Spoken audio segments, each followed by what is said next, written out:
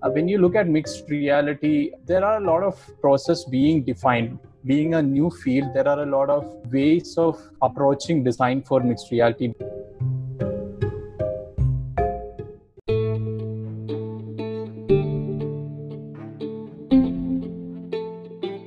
Hey everyone, thanks for tuning into Notes of Design. To help support our mission spread knowledge to empower young creatives around the world, we have a very special guest on today's episode. Let's welcome Fabin, who is a design-led innovator. He previously worked with clients like Infosys, Xerox and Adobe. Fabin is expert in the field of AR, VR, creating some brilliant miracles over there with 4 patents under his belt and also winning the Adobe Inventor Award. One of his famous ones was the motion brushes, which was presented at Adobe Max. On this episode, we discussed about what is mixed reality and what are the various toolset or skill set required for someone who wants to enter into this field. And also Fabin shared his creative process in making these great augmented experiences. So hope you guys enjoy this episode. Stay tuned and happy designing, everyone.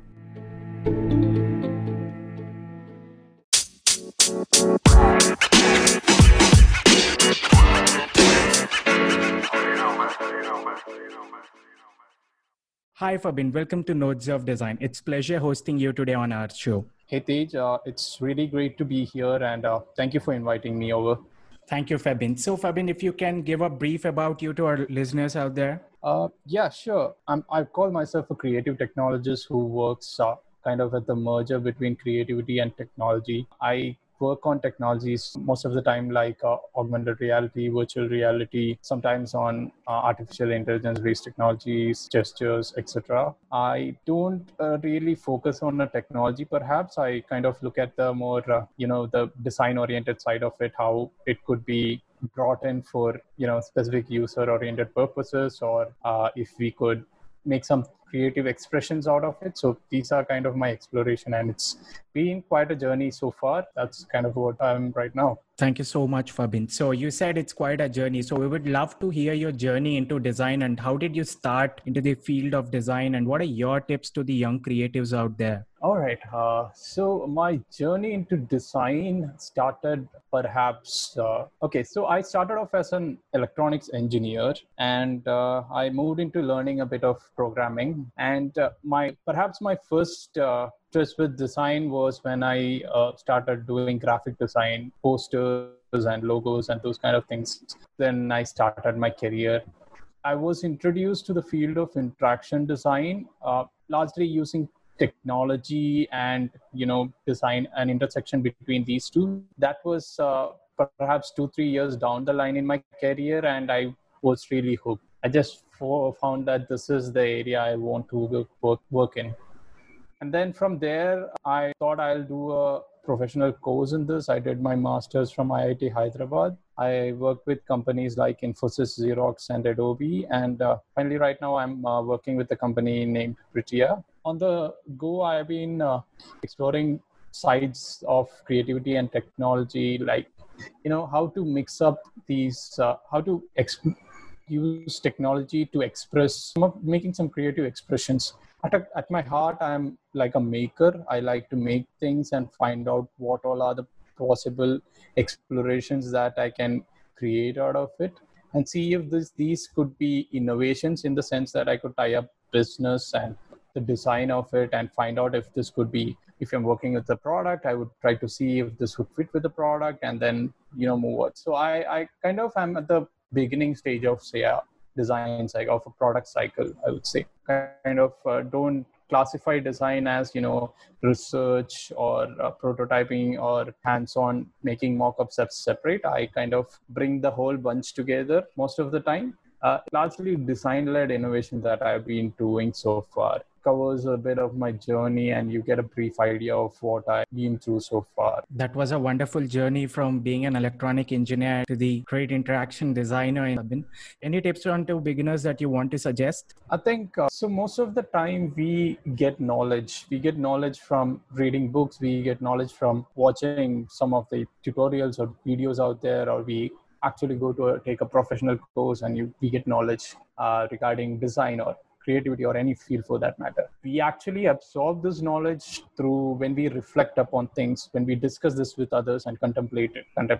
So I think the real power of getting this knowledge is through contemplation. And for any beginner, I would say it's not about learning a skill. It's not about, I learned Photoshop, I learned XD, I learned, I don't know, any other design tool out there. And, I can make things, I can fairly imitate some of the existing designs out there. But why do people take some design decisions? Those are some of the things which we need to contemplate on.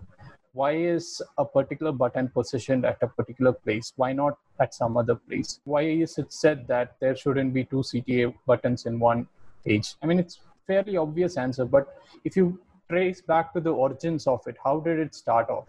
In the world of virtual reality and augmented reality, how do you design in space? Why it's a completely new field. How do you think about defining a process to design for that? It's not just about, grabbing a bunch of skills and exercising it, but if you can discuss and create a dialogue with, say, perhaps your peers or other folks in the area, and, getting that essence of it, contemplating on what exactly is, how things evolved, that I think would be really valuable for any designer at the beginning or perhaps along the journey as well. Thank you so much, Fabin, for those interesting insights. So let's begin today's episode, that is with mixed reality. So what is mixed reality and what's the process for designing for these offbeat experiences? So there is a lot of terminology that has been used around in terms of mixed reality, virtual reality, augmented reality, etc. So I won't go into the details of that, but mixed reality right now there is a consensus that it's about placing, it's not about placing, it's about having virtual objects on top of the real environment, and it actually interacts with the real environment. And we are kind of interacting not just with the virtual objects, but with the environment and the virtual objects together. This doesn't have to be a visual medium. It could also be sound, or it could also be touch, etc. So mixed reality as such, perhaps I'm a person who really think of this as augmented reality. But when you look at mixed reality, there are a lot of processes being defined. Being a new field, there are a lot of ways of approaching design for mixed reality being created right now. There are very less tools for designing for such spaces. New tools are evolving all over the time. But what is more interesting is to exercise your visualization or perhaps your thinking skills when it comes to how to design in such areas. So one of the exercises which I do myself to visualize more is to think that I always wear an augmented reality headset during my day-to-day workings. Perhaps I wear this hypothetical augmented reality headset in the morning and I work with it till the evening. Wherever I go, whatever I do, I think of how information would be appended on real environment while I'm using it. Say if I am cooking something, what kind of information do I need, and what is the best way to represent that information in AR?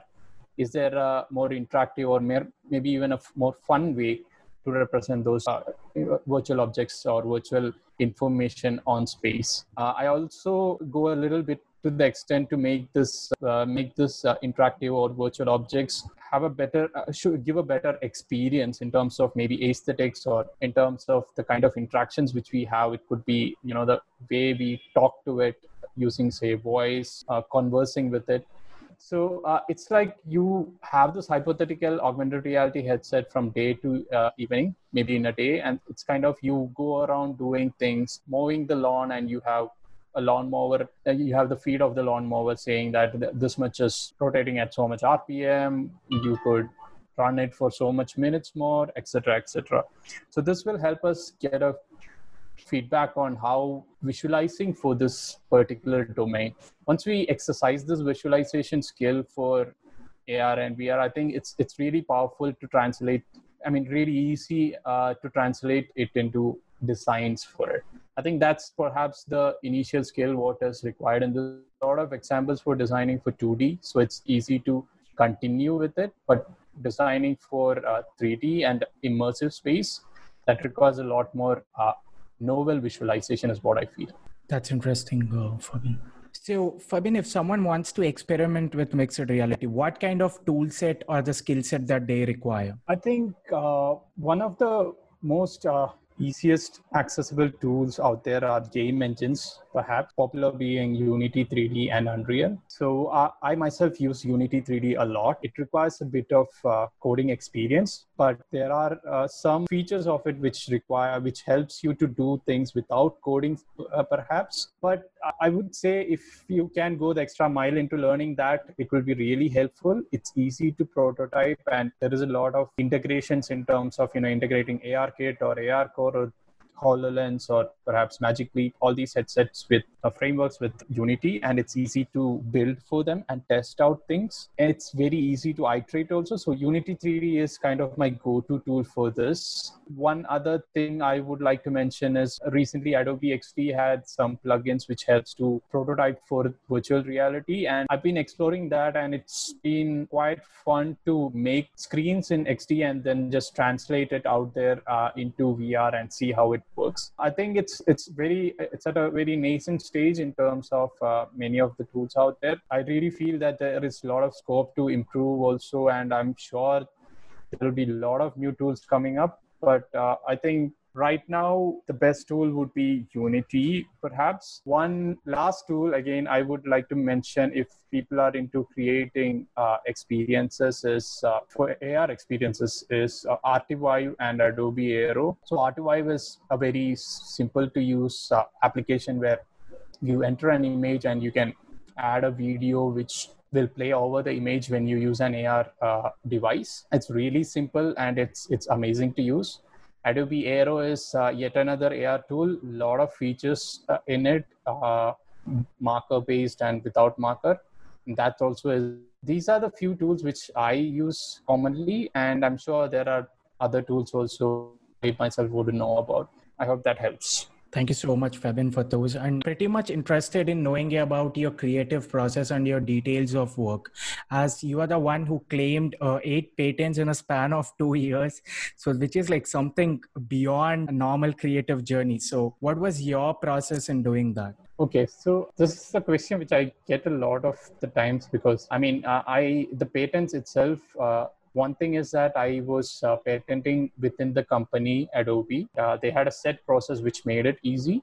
Second thing is that I filed 8 patents, of which 4 has been granted. Patenting is just one part of it, but the whole journey is about, a lot of explorations. Yes. A lot of explorations in terms of you will be, since I've been working largely with labs and research centers, I've been iterating through a lot of things. I've been creating day-to-day, creating new things to find out what works and what doesn't work. I think, for example, one day I would be working with something where I'm sculpting some 3D object in augmented reality. Next day, I would be working with sketching in AR or sketching in VR. Next day, I probably might throw all those off and I use my phone to detect different parts of my bike or something. So every day it requires me to churn out these ideas, work my brain towards getting new ideas. And I would say that, 50 to 60% of it would be thrown out because it's not viable, or it's too futuristic, or it's not going to fit with some of the things which you are working. Then there are things which we'll have to drop because that's not what our particular lab or team is focusing on. And finally, we'll have to focus on what is remaining, what really good ones are remaining. Perhaps one of my managers always said, it's not about just ideating. It's about making sure that it becomes an innovation where you tie it up with business and design and engineering and see that it's a viable product by the end of the day. Initial journey is about innovation. Is about ideation, creating ideas. But then you go into the whole phase of researching, talking to people, interviewing them, design it such that a user can actually use such an idea, usefully use such ideas to get a task done, and then finally prototyping it, handing it off to a product team or see if it could be a new, and that way going forward. So I think the whole process is kind of differ from the regular designer, perhaps in the fact that I've worked with more labs and I had the freedom to innovate more in terms of creating new ideas. I think that helped a lot. And this is kind of what I usually follow. I start with ideas and then start researching about it, moving to design, prototyping, and then the further stages of handoff and everything. I think you will get a fairly good idea by that, is what I feel. Thank you so much, Febin. But it's quite inspirational to see the thinking ability and the inspirations that you draw from. So any source of your inspiration that you take when you ideate? Most of the times, inspiration requires a clear mind, and I'm a person who focuses a lot on spiritual development, personal spiritual development, and I read a lot of books on philosophy and everything. I think my source of inspiration perhaps is a lot of people out there keeps making things. So I look at some of the amazing makers out there. So every time I turn on I switch on Twitter and I see one of the posts by Zach Lieberman, a new generative idea he's working on, he is creating, kind of pushes me to create something. It could be another video by, say, someone who's working in the AR VR field, creates a new prototype of, cutting and pasting real-time objects into a screen. The digital screens. Now that suddenly inspires me to think, hey, why didn't I think of it? That's really good idea. That's really useful. And that pushes me to think even more. It always keeps me on the edge in terms of seeing these and getting inspired. Most of the times when I even talk to people, that could be people working in this area, or it could be some of the people I've worked with in my day-to-day life, or people whom I've taught or mentored. I get perspectives of design and creativity from them. And then continuing the conversation, I see areas which I've never imagined before. So I'm always a firm believer that not one person is kind of the person who makes everything. I mean, there is always a lot of people who is behind any new idea or any new creation. So it's not just one person there. So I always feel whenever I open social media and follow some of these amazing people, amazing makers out there, I think that's really my source of inspiration. I could name a few in terms of, like, I could Zach Lieberman, I could say Aiden Wolf, I could talk about some of the amazing works by, John Maeda is one of the biggest figures I've been looking up to.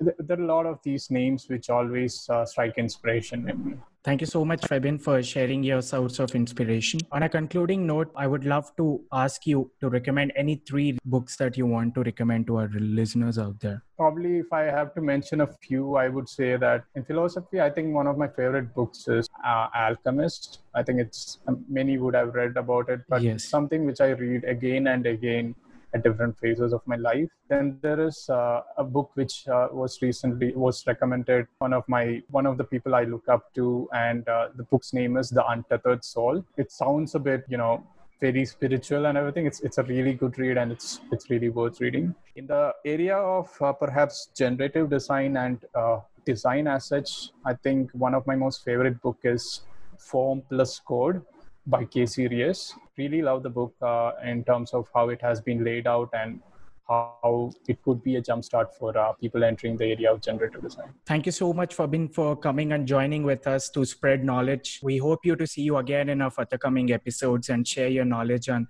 thank you, Tej. I mean, it was really wonderful to be in this platform, and I know it's a recent platform, but it's amazing to see how much you've grown so far, and I really look up to how it will be growing ahead and things evolve out for you. Thank you once again for inviting me over. You know, man.